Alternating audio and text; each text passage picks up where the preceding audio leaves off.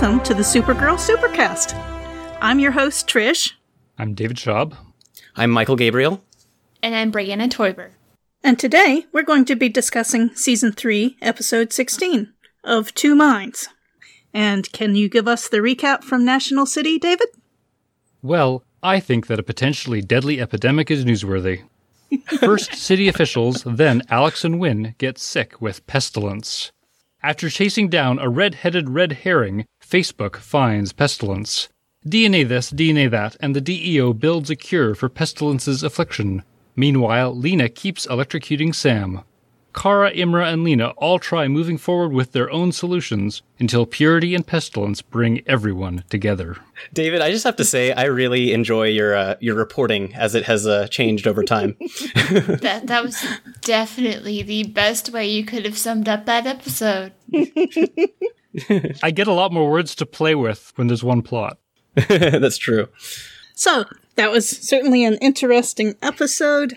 I liked some of the misdirection that they did to make things a little more interesting. Starting off with the red-headed red herring. I mean, it seemed pretty obvious at first that the girl giving out the cookies must be giving out the plague with it, but no. Yeah, the second I saw her, I was like, wow. Okay, definitely not who I would expect to be pestilence, but I can see this, and it's like, oh, it's a doctor, and she's perfectly okay with it. Was not expecting that, but it works. There were a bunch of different things in this episode. That was one, and there were a few others where it's like they led you with one thought and then revisited it in a way that I thought was actually pretty healthy, and I'm sure we'll get to some of them. Conversations that are had, that are revisited, that make them, that kind of justify the way conversations went earlier, and I think the red herring was just one of many things like that they handled pretty well. Mm-hmm. Also, the introduction of Brainy's new look. You sometimes wonder if that's a budgetary change. Yeah. Yeah, well, I did wonder that, but I liked that most people went, who's this guy? But Wynn was just like, yeah, that's Brainy. What's the deal? I feel like Wynn is our analog in that, you know, how many times do you watch a science fiction show and you're like, how do these people not know what a time machine is, or like what a spaceship is, or like, have they never seen any fiction produced in the last like 30 years? And so Wynn is just like, oh, okay, got it. We're good. Also, I found the story for why Brainy decided to do that. Like, he was going to the supermarket and he almost caused a riot. I thought that was really amusing. He presented that line really well. Mm-hmm. I do wonder what Brainy was going for the supermarket, though. Is he? Do we know if he eats food? I don't know. I feel like they probably told us if he's biological or not at some point, but I don't remember at this point.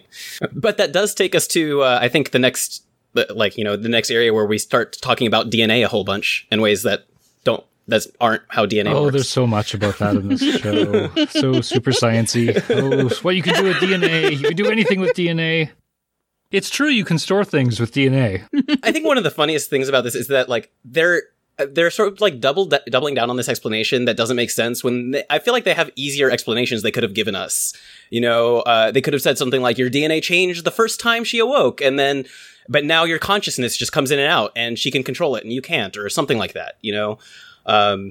There's a whole bunch that would have worked rather than the genome being rewritten every single time that she wakes up is a very weird and still thing. Doesn't feel consistent. I feel like yes. Also, if that's what's happening, that could really easily lead to incredible instability.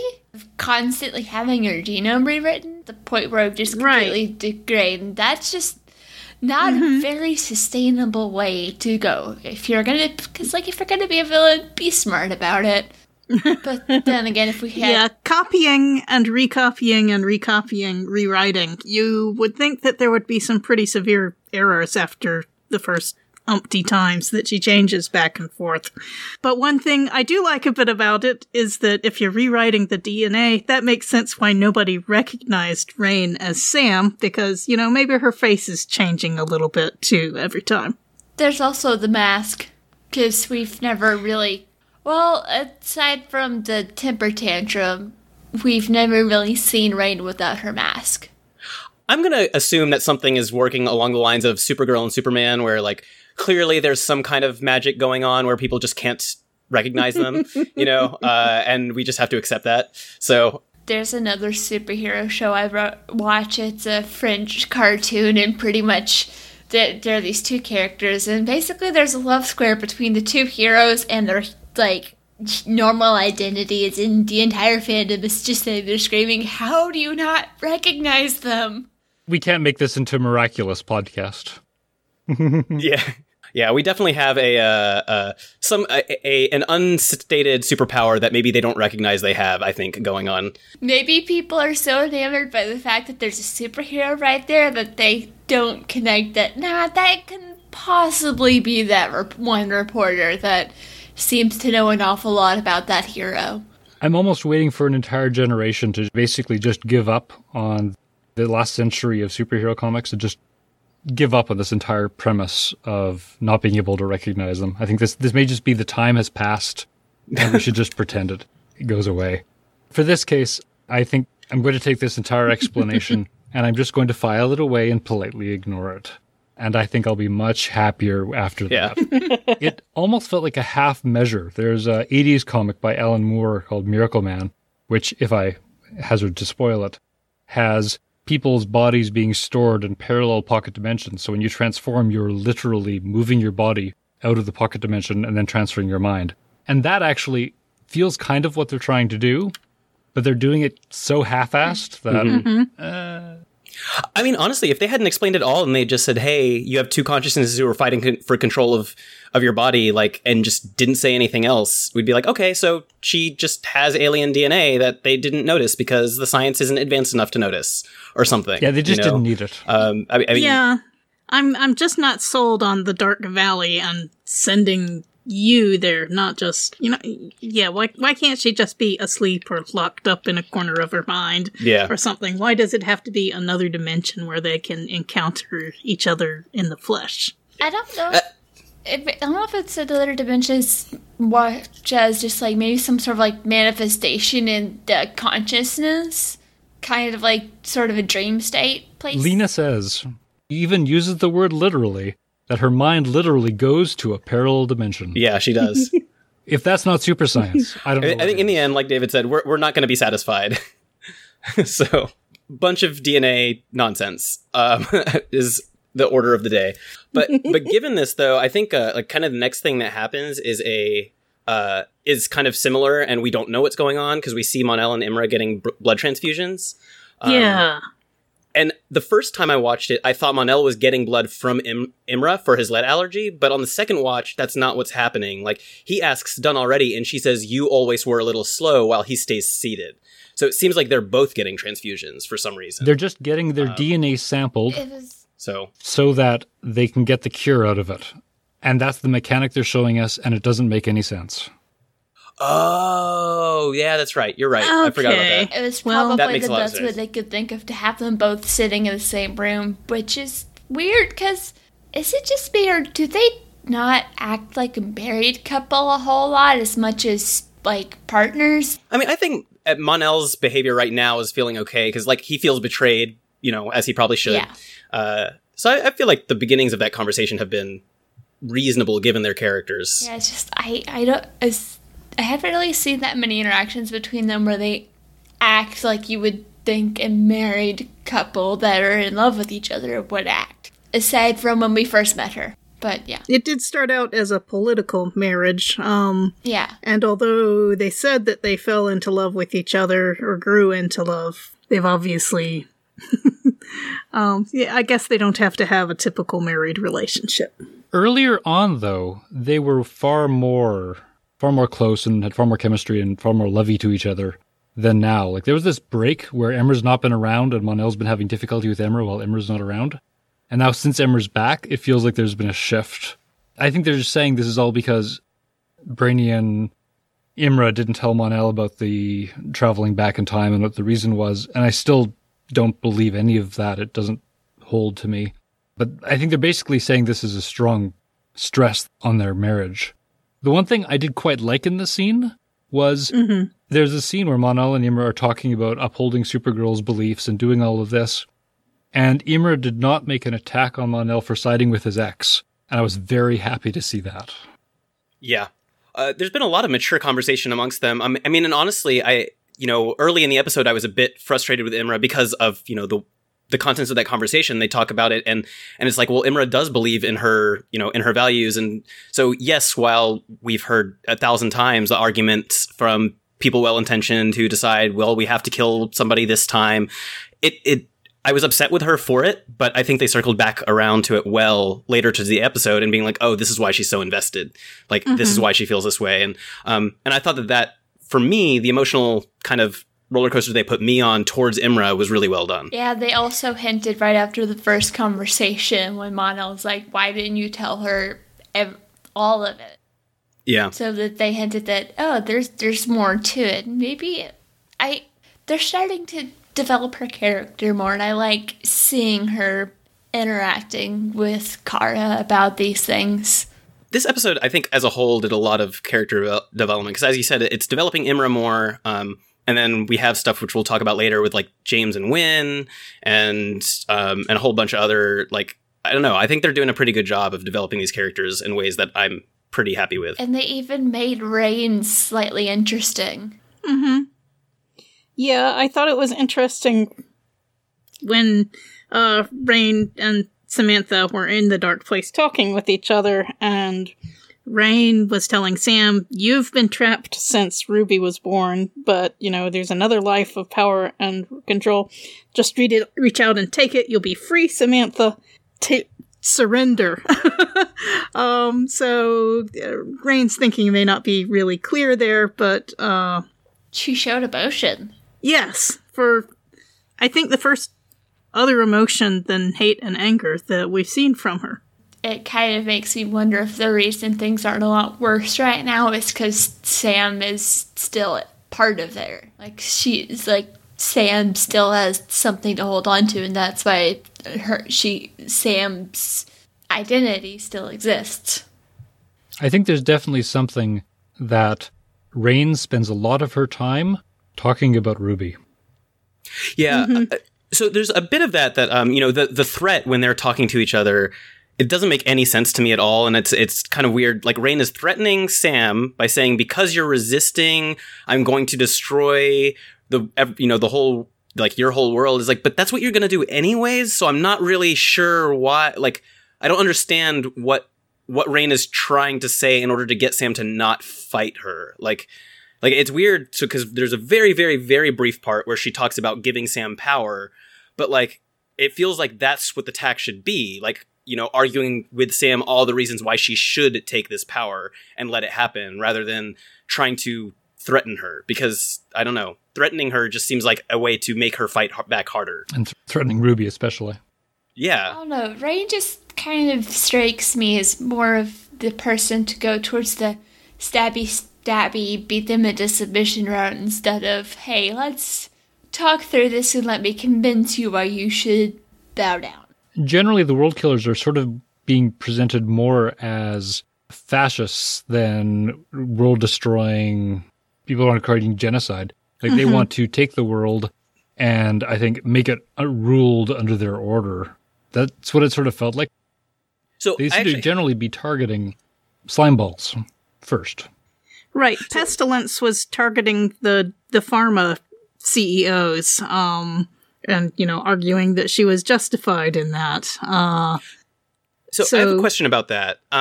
Because I noticed that in this episode, obviously, like, the argument for Pestilence, she made the whole thing that we always get, the people who are misguided, who want to destroy evil, or people who are obviously bad in order to make the world, like, somehow better. But what are the similar arguments that the others have made, if any? Because I don't feel like I know of any similar arguments from the other two.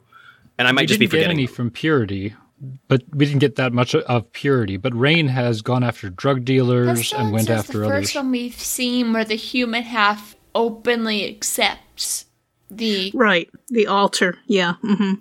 And her character kind of reminds me, there's a show 1 season long, it was kind of a Christian version of Heroes, but it was interesting and had the 4 horsemen of the apocalypse, and their death had a similar story. Except for she started doing mercy killings in hospitals, but still, I found that interesting. I mean, David, you make a point. I totally had forgotten about Rain, killing the drug dealers and all that stuff. So you're right. I guess it does.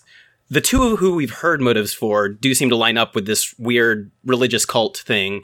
So there is something there. Then it's a question of how does that eventually translate to Pestilence becoming Blight and the fact that she just kills birds in her wake, I guess. And people too. So, given that the disease doesn't spread between beings, does that mean Pestilence touched every single one of those birds?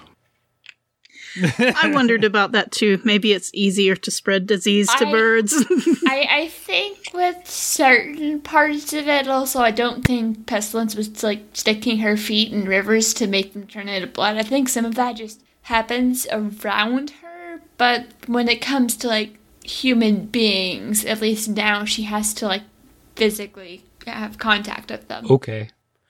I could be making this up, but I think I recall them mentioning something about her power growing. So it started with the lower animals and extends to humans. So it could just be that at this current step, she needs contact. But we first noticed by birds just randomly dropping dead. And then soon enough, I mean, we even hear that purity made her stronger, right? So in the presence of the others, potentially her power will get stronger. And then suddenly remote killing happens. Well, that's definitely in the future. In her wake. So, yeah. I guess, so... we talked about a bunch of different character development stuff, and James has 2 different relationships that there's some stuff going on in here. Mm-hmm. I was really moved by James and Wynn's friendship, or their conversation when Wynn was on his deathbed. I was really afraid that they might kill Wynn because he was talking about how it was so ironic and he had made peace with his mom, and he talked about all the great things that he wanted to do, be the next Steve Jobs, build a rocket for NASA, or show Elon Musk how it's done. I was thinking this really sounds like the speech before somebody dies. Yeah. The thing that really sold me on the possibility was Alex getting sick after, because then it was they could totally kill Wynn and save Alex, right? And if it was if he was the only one of the crew who had gotten sick, I would have been no, they're not going to do it. But with 2 of them getting sick, I was I really thought that there was a chance. And then of course they had that brief moment where they let it hang that maybe he's dead, and then they're oh no, he's fine, he's off back to work. But really in their friendship, I mean, of course it's the superhero show that focuses on representing women well, that also does a really great job of making the men feel fleshed out and have real relationships, because that's how this works in real life. Is if you accept that women are real people who can operate functionally, and men can operate in a world with powerful women, then men are free to feel emotion too, and that's great. Maybe treat all of our characters people instead of a cardboard cutout whose purpose could be replaced by a lamp. I was interested by a couple of moments of silent character development, which is that we saw Imra crying when Alex was feeling sick, and I hadn't realized that Imra felt close to Alex, although maybe she was crying because she was thinking of her sister dying, which they talk about later in the episode. Definitely the case. That was definitely a beat in that story of Imra. That makes a lot of sense. Another thing that went by really fast was James and Jean fist bumping instead, as one went in and the other went out. And then later, a verbal thing, when, Supergirl was talking to Jean about what Imra had been saying, and, he was saying, you've got to keep trying. Yes, I remember this. Then there was the Yoda reference. Yoda was wrong. There is try. So yeah, all sorts of little interesting moments like that. Oh, and when Imra and Manel were, not quite quarreling, but certainly arguing vigorously, and Brainy said, is this one of those marital conflicts that I should stay away from, or is this a work disagreement that my superior intellect can help to resolve? He's such a precious little nerd. Yes. I wanted to call back to something you said in the last episode, David, about James and Lena and their relationship and the adult conversation they had, because there was another one of those in this. they're on the phone and James is, talking to Lena. And once she says, I'm already working on it. And he's like, oh, that's great. And he's like, have you talked to Supergirl? Because, he knows she hasn't. And she's like, there's a reason I can't yet. And he's like, okay, well, there you go. You're a smart woman. Go do your thing. And while I still think she should be talking about it, it doesn't change that I feel like his response was the right one given their relationship and kind of how that conversation went. So yeah, I think the main reason Lena doesn't tell anyone is because exactly like she explains to Sam that they would lock her up. She was afraid that would be the end of Sam, and she wants to save Sam. We keep talking forever about, like, when is Lena going to find out? And I really hope they turn this into a mature adult conversation where they all realize, oh, if we had just told the other person about our secret, we would have shared this information and we'd be in a better position. Instead of it being some weird thing like Lena finds out while they're hiding it and then they have to have another round of conflict over it versus them being like, wow, if I had shared this with you up front, we'd be in a better position. And Supergirl's like, well, I also should have told you that, I am your best friend. And then you would have known to tell me. So it's both of our fault and we need to get over it. Yeah, I'm actually surprised that Kara hasn't tried to, reach out to Lena. Because we know that they're best friends and maybe she needs someone, outside of everything to talk to. Or just check because she hasn't heard on her. What I'm kind of hoping will happen in the next episode is as Lena's explaining everything, Kara's like, well, there's something that I should have told you too, and then pull her hair back and then put her glasses on and be like, hi. Well, it would be amazing if it happened that smoothly, but this is a CW show, so... It is. But there have been a few different times where they haven't done the obvious thing that CW shows normally do. That's true. So fingers crossed, maybe this will be one of those, and they'll realize there's better conflict that they can give us. Yeah.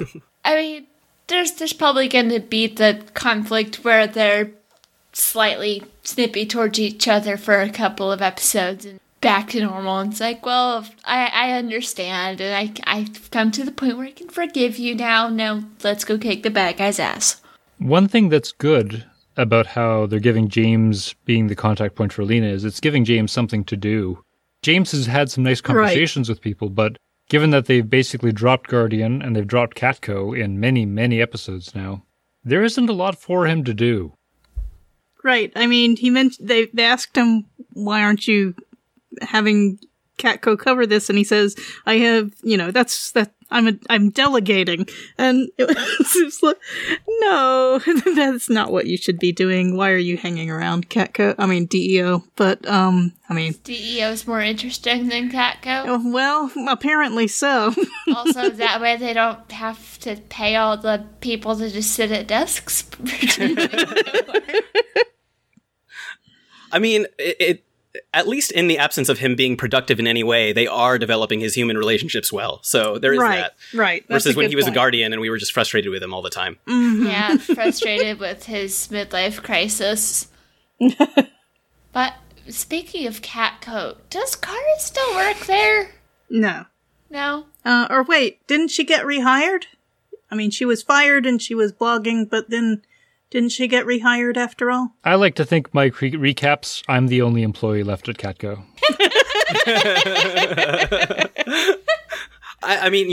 That's a better reason or better explanation for why James isn't at the office. So journalism has really taken a turn in this universe. Well, hey, if they can hire me, I got my degree in journalism. It definitely feels like there's been a shift this season, a strong shift this season, not spending as much time at Catco. And for whatever reason, it's what they've decided to do. Mm-hmm. Once Kara's secret is out with Lena, they can all just be on the DEO's, payroll, and we're good. Then we don't ever have to go to Catco again. It'll just be a nice, happy family of military-industrial complex. Exactly. There's not possibly any issue with that. In the future. Let's be real. Is Catco even slightly interesting without Cat Grant there? I miss Cat Grant so much. Oh, I miss her too. When I was doing all the content, social media stuff at work, I decided I was going to start calling myself the Queen of all media. There are worse characters to name yourself after. Right. So, speaking of social media, apparently in the future, social media doesn't exist anymore. It's a short-lived phase. That is what Mon-El says to explain to Imra and Brainy. After Brainy said he had tried all these things to track down Grace, the evil doctor, and I have a lot of trouble believing that. Going too far for a joke. I mean, if you think about it, maybe it's because we know that they don't actually know that much about our time because apparently everything they know is what Mon-El taught them. Oh, mm-hmm. And so it's maybe he's just making an assumption because they don't have social media in their future and he's making an assumption as to how soon it died out, because it wasn't actually around for that long in his brief time when he was around. So I'm gonna go ahead and do that and explain that. I'm fine with social media not existing in the future. But I'm not fine with Brainy, after spending any time in modern day, not realizing it. Yeah, there's a difference between making you socially incompetent and maybe not aware of culture versus not knowing what information sources are at your fingertips. Right. So, like, the joke at his expense, that Wynn made, like, that's yes, you can poke fun at Brainy for that kind of stuff, because he's not going to know this movie reference. Right. Or Freddy whatever. Krueger, But the social media thing... A step too far. Yeah, I think sure. they need to be a little careful with Brainy. If he's just the butt of the joke all the time, he's not nearly as interesting. They could do so much cool stuff with his character. So much cool stuff. And I want them to do that. Use his ridiculous intelligence. I would really love for them to... because... he's definitely been a help with his intelligence a few times, but it's sort of passive. Like, they just make it a basic plot point instead of calling attention to, wow, that was a really big help, thank you, or like, you saved the day. And they need to kind of have it both ways instead of it just being like, when he, uses his intellect to help everybody, it's just sort of a background process. And then they only really call attention to it when he's not good enough. And it seems like a weird kind of way to focus on his ability and when it's not enough. So are there any other threads or themes that people want to talk about before we talk about the denouement? I want to bring up Mon-El's costume because it's been... Again? Okay, go for it. So it's been brought up in previous episodes and stuff, and I think it's since the last podcast episode, I think we've brought it up in the Slack channel that it's actually a pretty much straight out of the old comics, and it is a Mon-El costume, and it's supposed to be an inverse of Superman and an homage to him. So...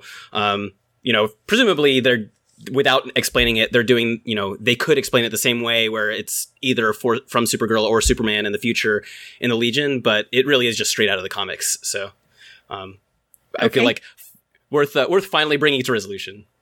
I guess I could get to like it eventually. The only other thing I'd like to bring up was the conflict earlier with Imra and Supergirl. I'm not entirely sure if I agree that the morals and the way that Superman and Supergirl get to fight is entirely a justifiable thing to try and push on everyone else. Like, it's this thing where police in our world can't operate on the same rules that the Man of Steel, no one of Steel can. This is the thing that came up in Flash, where Ralph, the elongated man, wanted to just kill the Thinker, and Flash was saying, we don't do that. But, I mean, I really don't think Flash has the right to make that rule for the other, quote, superhero characters, because, I mean, while he's doing these rules, the Thinker was killing person after person after person, and... no, you don't want our superheroes to just go around murdering people, but there's such a thing as self-defense. So this is actually one of my favorite conversations that Superman comics bring up, because I really like just the premise that in Superman comics, obviously it's because of his ability that he has this, but then the most compelling Superman comics, I think, develop it into that... kind of into the idea that we're all Superman in our own way. And so there's always a way, or that it's better to fail, but, remain above things. And obviously there's a real conversation to be had there, and very significant arguments as to why that's not enough. But I mean, I don't know. I think that's a central argument where, like, I think you could stretch that argument out really well either way. For a long time. And I'm sure that the Legion itself probably argues all the time. It's like, well, we have these powers that are bigger than other people's powers. Are we going to stick to Superman's code, or are we close enough, or are we that much less powerful that we decided, the line is between us and him? Because how many times could he have done it and he decided not to anyways? When it would have been advantageous, or maybe he would have been able to make the call, or Supergirl as well. So it's kind of a, where is that line of power? But also, it's not a thing we're going to resolve today, I think. Technically, Kara already has had to make the call that results death. So the last season, when she told release blood into the atmosphere, that killed some people. That's true. So sometimes you don't have a choice. Yes, murder should not be your first option, but sometimes, you have to. A lot of people gonna die because you didn't do anything. The conversation is definitely part of what Supergirl and Superman stories are about, so it's a good conversation. I just definitely wouldn't always assume that Supergirl's right. Yeah, well, and it doesn't help that they don't have Supergirl articulate it well at all. No. Right? And that's the thing, is I think that it would come across much better if she had kind of an expanded part of this conversation, rather than just saying, we don't do that and that's the end of it, versus, when that conversation's done well in these comics, there's a lot more to it than that. We could probably do a special episode just discussing this. I think that's something, unfortunately, I don't think they do justice to Supergirl a lot. As much as I love her, I don't think they do a lot of justice to the way that to her judgment. I don't know, she goes back and forth and just doesn't seem particularly consistent, second guessing herself a lot in some cases and then not in others, without ever really, I don't know, articulating her thoughts well. And it's a little bit frustrating, because it's kind of this, I think, similar to they're never really giving her an argument for actually being a good journalist and just saying that she is. I don't actually get the impression that she is as inspirational a paragon of character as everybody looks to her to be in the show. Because she could do it a lot better than she does. And I feel like that's a writing failure, but I love her anyways. Right. Well, I mean, yes. We all love her, but we're allowed to be frustrated with her from time to time. She'll grow into the role.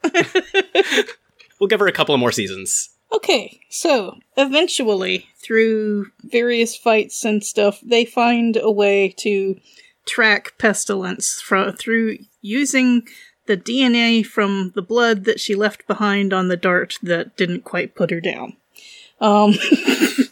So, well, I guess we should go back to the fight before then. So, Grace, Supergirl and others had tracked down Grace, and they were fighting, and Imra shot a kind of dart into Pestilence.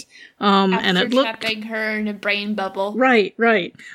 So it looked like she was going down, but then Julia, Purity, showed up and said, "Sister, I found you," and they flew away.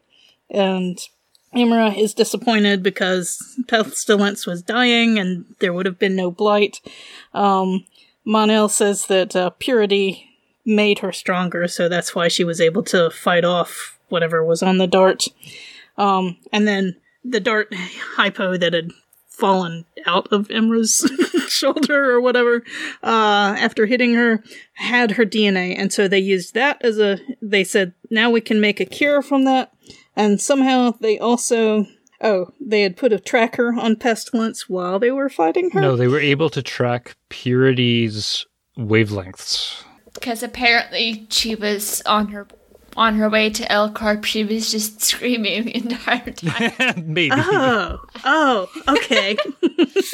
I was assuming Purity's flight lets off some of the same waves as her attack. That's how I was going to go with that. Yeah. But sure, screaming. That was my take too. That makes more sense, but it's not as funny. Okay, so hand-waving that aside, they realize that they are the DEO team realizes that the World Killers are headed toward L Corp, and somehow they get there at L Corp a little ahead of Purity and Pestilence. And they stand all on one side with the camera facing the other wall that clearly the bad guys are going to come through, and nobody like goes to the other side of this cage because none of them have watched TV before. They don't know they're in a TV show, Michael. They're all kind of in shock. They're a little confused. The timing might be okay because they could just phase through the entire building, where I'm assuming Purity and Pestilence just ripped all the way through how many floors down there. So I can kind of cope with the time difference, too. Right. Yeah, that's wonder how much it's going to cost to repair all the building that was destroyed. Nothing, ever. Also, does anyone know how exactly Purity was able to get through the force field? Not Purity, Pestilence could get through that special force field that even Rain couldn't get through? How? They were on the outside, and they sent the doors through the machine. That's how I read it. It's much easier to break something from the outside of a force field than the inside. That explanation works. How good that force field was unclear, because also every time Rain started coming out, I think she was constantly being injected with a bunch of kryptonite. So maybe it didn't actually have to be that strong. So, anyway, Pestilence rips off the kryptonite locket that Sam was wearing, and Rain emerges fully, I-beams John out of action, joins hands with the others, poof, she's in costume now, and says something that sounds like El Maera, and they all leave, and everybody else stands around and looks at each other. I was pretty shocked by the instantaneous transformation to costume. Their costumes look dumb.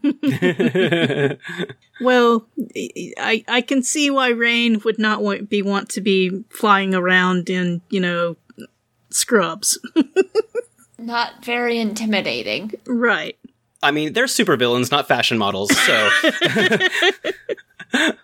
That's I feel like, when this is all done, Kara, since she's not a reporter anymore, she could write a book about them, and that would be the title. Supervillains, not fashion models. So I wonder if we're going to start the next episode with the conversation about what were you doing, Lena, hiding this vital information from us, and if it'll be a real conversation or if they'll just, yell at each other for a minute and then resume the argument later. Definitely the second. Or at least I'll be like, what the heck was going on? What the heck just happened? What is going on? Okay, everyone, calm down. Calm down. Let's talk about this. I mean, to some degree or another, there should be some tension. So I think even if they had a perfectly healthy, situation about it, you would kind of deal with deal with everything you have to right now, and then afterwards be like, okay, so we didn't tell each other things. We need to talk about this now. Hopefully it wouldn't be arguing or yelling, but one way or the other, it should be talked about after the fact. Everyone's stressed out and freaked out, so there's probably going to amount of snapping at each other. Have Imra and Lena met at all?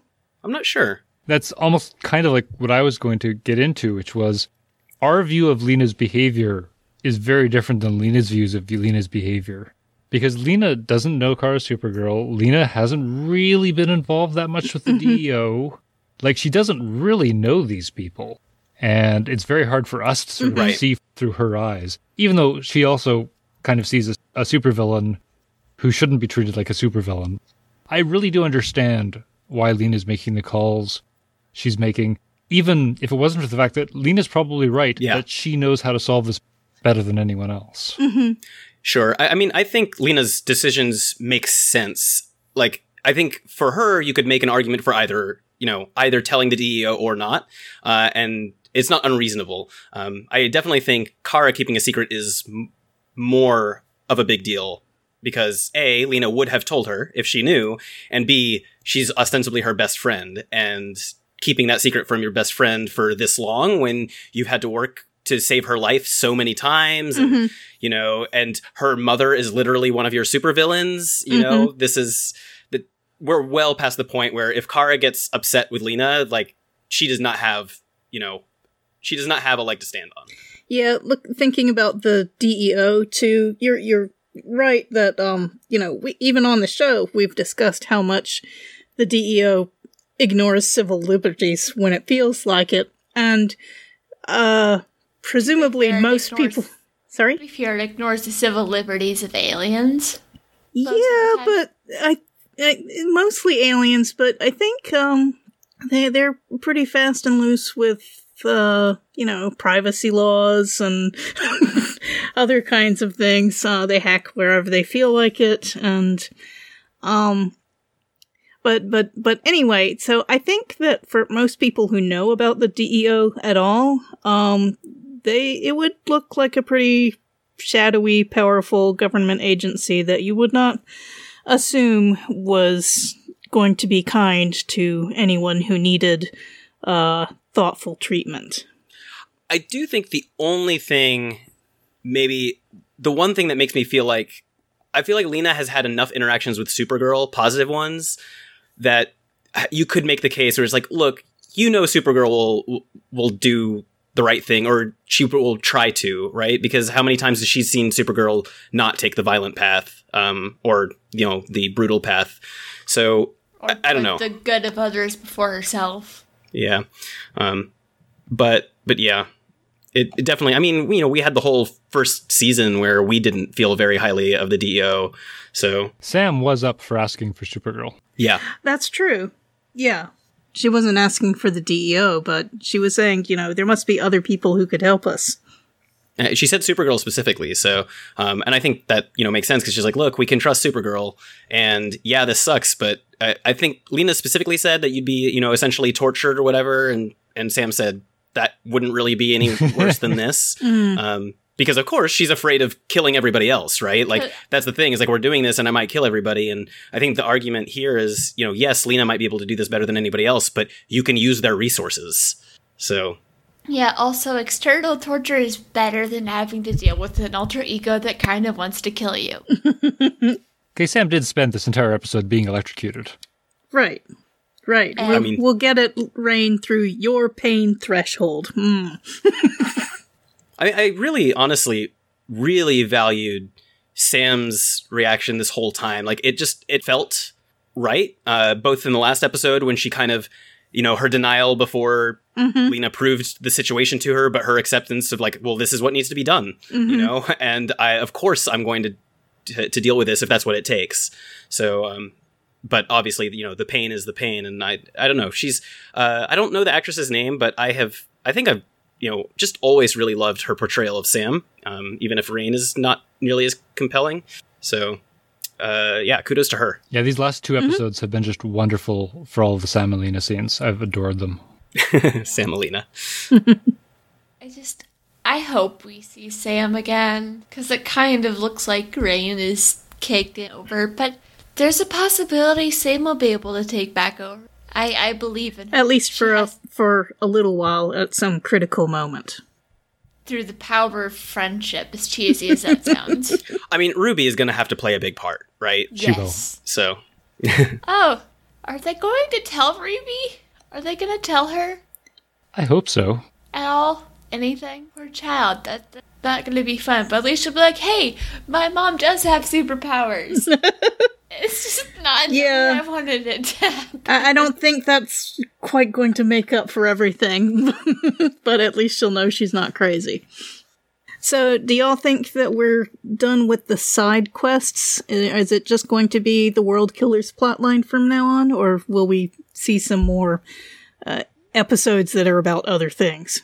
I mean, what storylines do we have any storylines that are still open other than the World Killers? I don't know that we have any real things left. I mean, they wrapped up things with John's dad. I don't know. I feel like, it feels like it's World Killers for the rest of the season. So they're usually about 22 episodes. This was 16, so 2 or 3 episodes on them preparing and figuring out what to do, and then the last couple will probably be the final battle. Sounds about right. My guesstimate. Yeah, I mean, I guess it's basically this plus whatever conflict is going to be between Lena and Kara from, keeping secrets. Mm-hmm. That's assuming that they actually revealed that.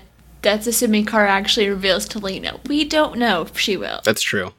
She better, but we don't know. I mean, it would be kind of hateful if it were just a one-sided condemnation of Lena for keeping secrets without anyone else admitting that, there's... I can't see James putting up with that if they were all... he might not reveal the secret to Lena, but he might tell the others to, hey, cool, in a side conversation, hey, cool it, you keep information from her too. Pull them to the side and chew them out and tell them, like, fine, we'll tell her. Did we resolve Mon-El and Imra's kind of thing yet, or is that something that still has to be closed off as well? I don't think he's fully gotten over that. And so that's probably a conversation we can expect soon.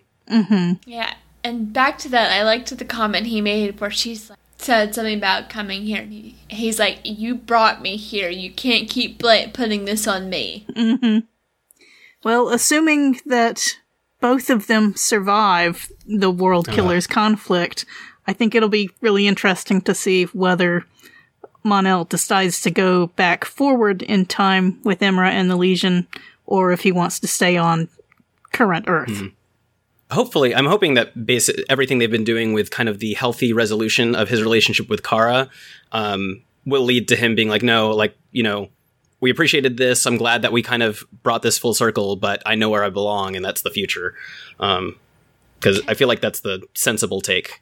He has to go take care of the rest of the Legionnaires, and he built a pretty great life there, so he should go back. Of course, if they stop the Blight, then the whole future is changed, and who knows what the Legion would be going back to.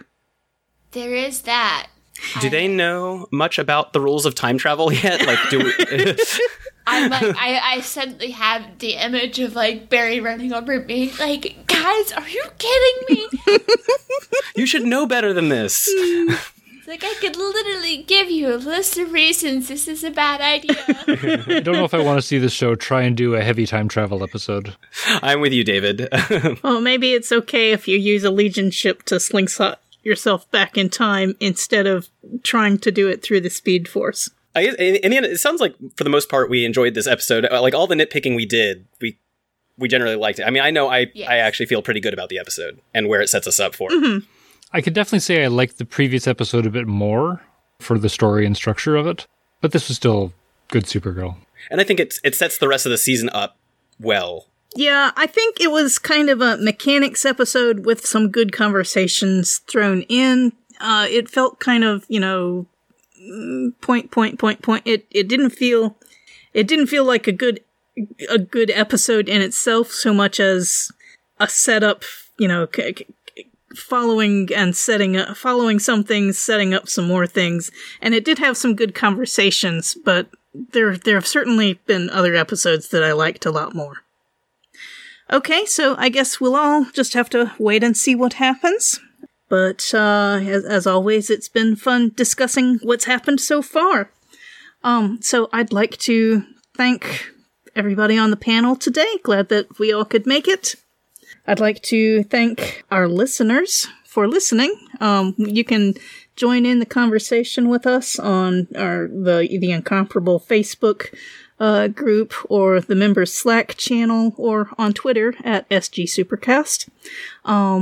And I'd like to thank the Incomparable for hosting us, and our wonderful audio editor, Seth Heasley, who makes us sound better than we really are. Always does. Yeah, that takes some special talent. It does. So thanks, Brianna. Glad to be here. Thanks, Michael. It was so good to be back after a long time away. Yay! And thanks, David. Happy to be here. Okay, until next time.